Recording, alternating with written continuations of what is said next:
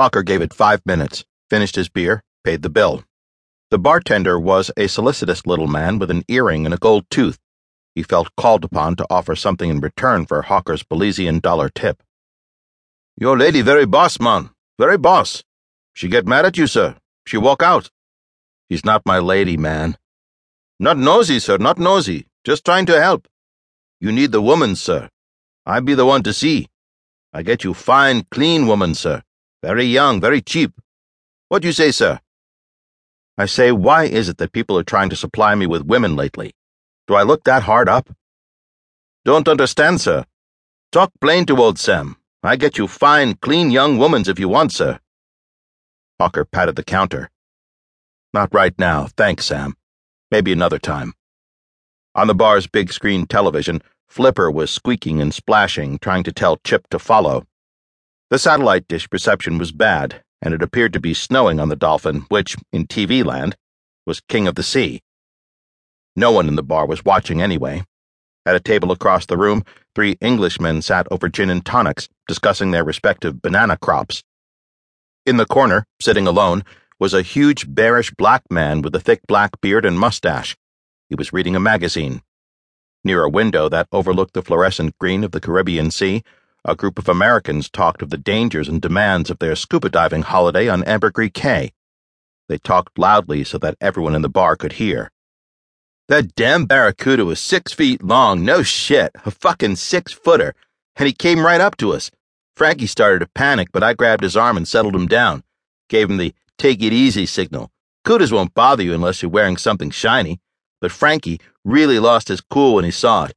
Of course, the only place where he's logged any real diving time is Lake Erie. I try to make it down to Florida at least a couple times a year, so I know how cudas act. You have to respect them, but hell, there's no real reason to be afraid of them. A fucking 6-footer, no shit." There were 3 women at the table and 5 men. The women, Hawker noted, seemed to be bored by the ongoing macho routine of the men. One of the women was rather pretty, in a stocky, blue-eyed Midwestern way, and she smiled at Hawker.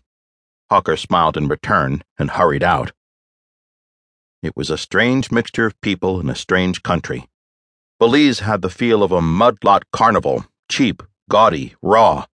The country used to be known as British Honduras, a colony of the Crown for nearly 120 years. But then, in 1981, the United Kingdom granted the country its independence.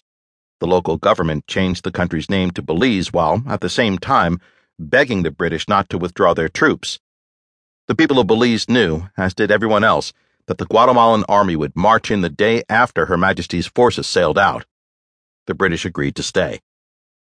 As James Hawker trotted down the steps, through the lobby of the hotel and outside, he wondered why the British cared. From what he had seen, the people of Belize were lazy, dirty, and undependable. Belize City itself was nothing more than a massive slum built around 4 or 5 international banks.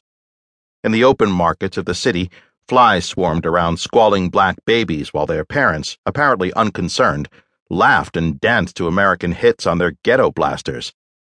On almost every corner of every block, Rastafarians in their greasy dreadlocks hustled drugs. "You want buy good ganja, man? 5 ounces or 5 tons, man, whatever you want. You do the white train, man. I got good snort, good cocaine. You sit down right, nice and easy." The most memorable thing about Belize City was its smell.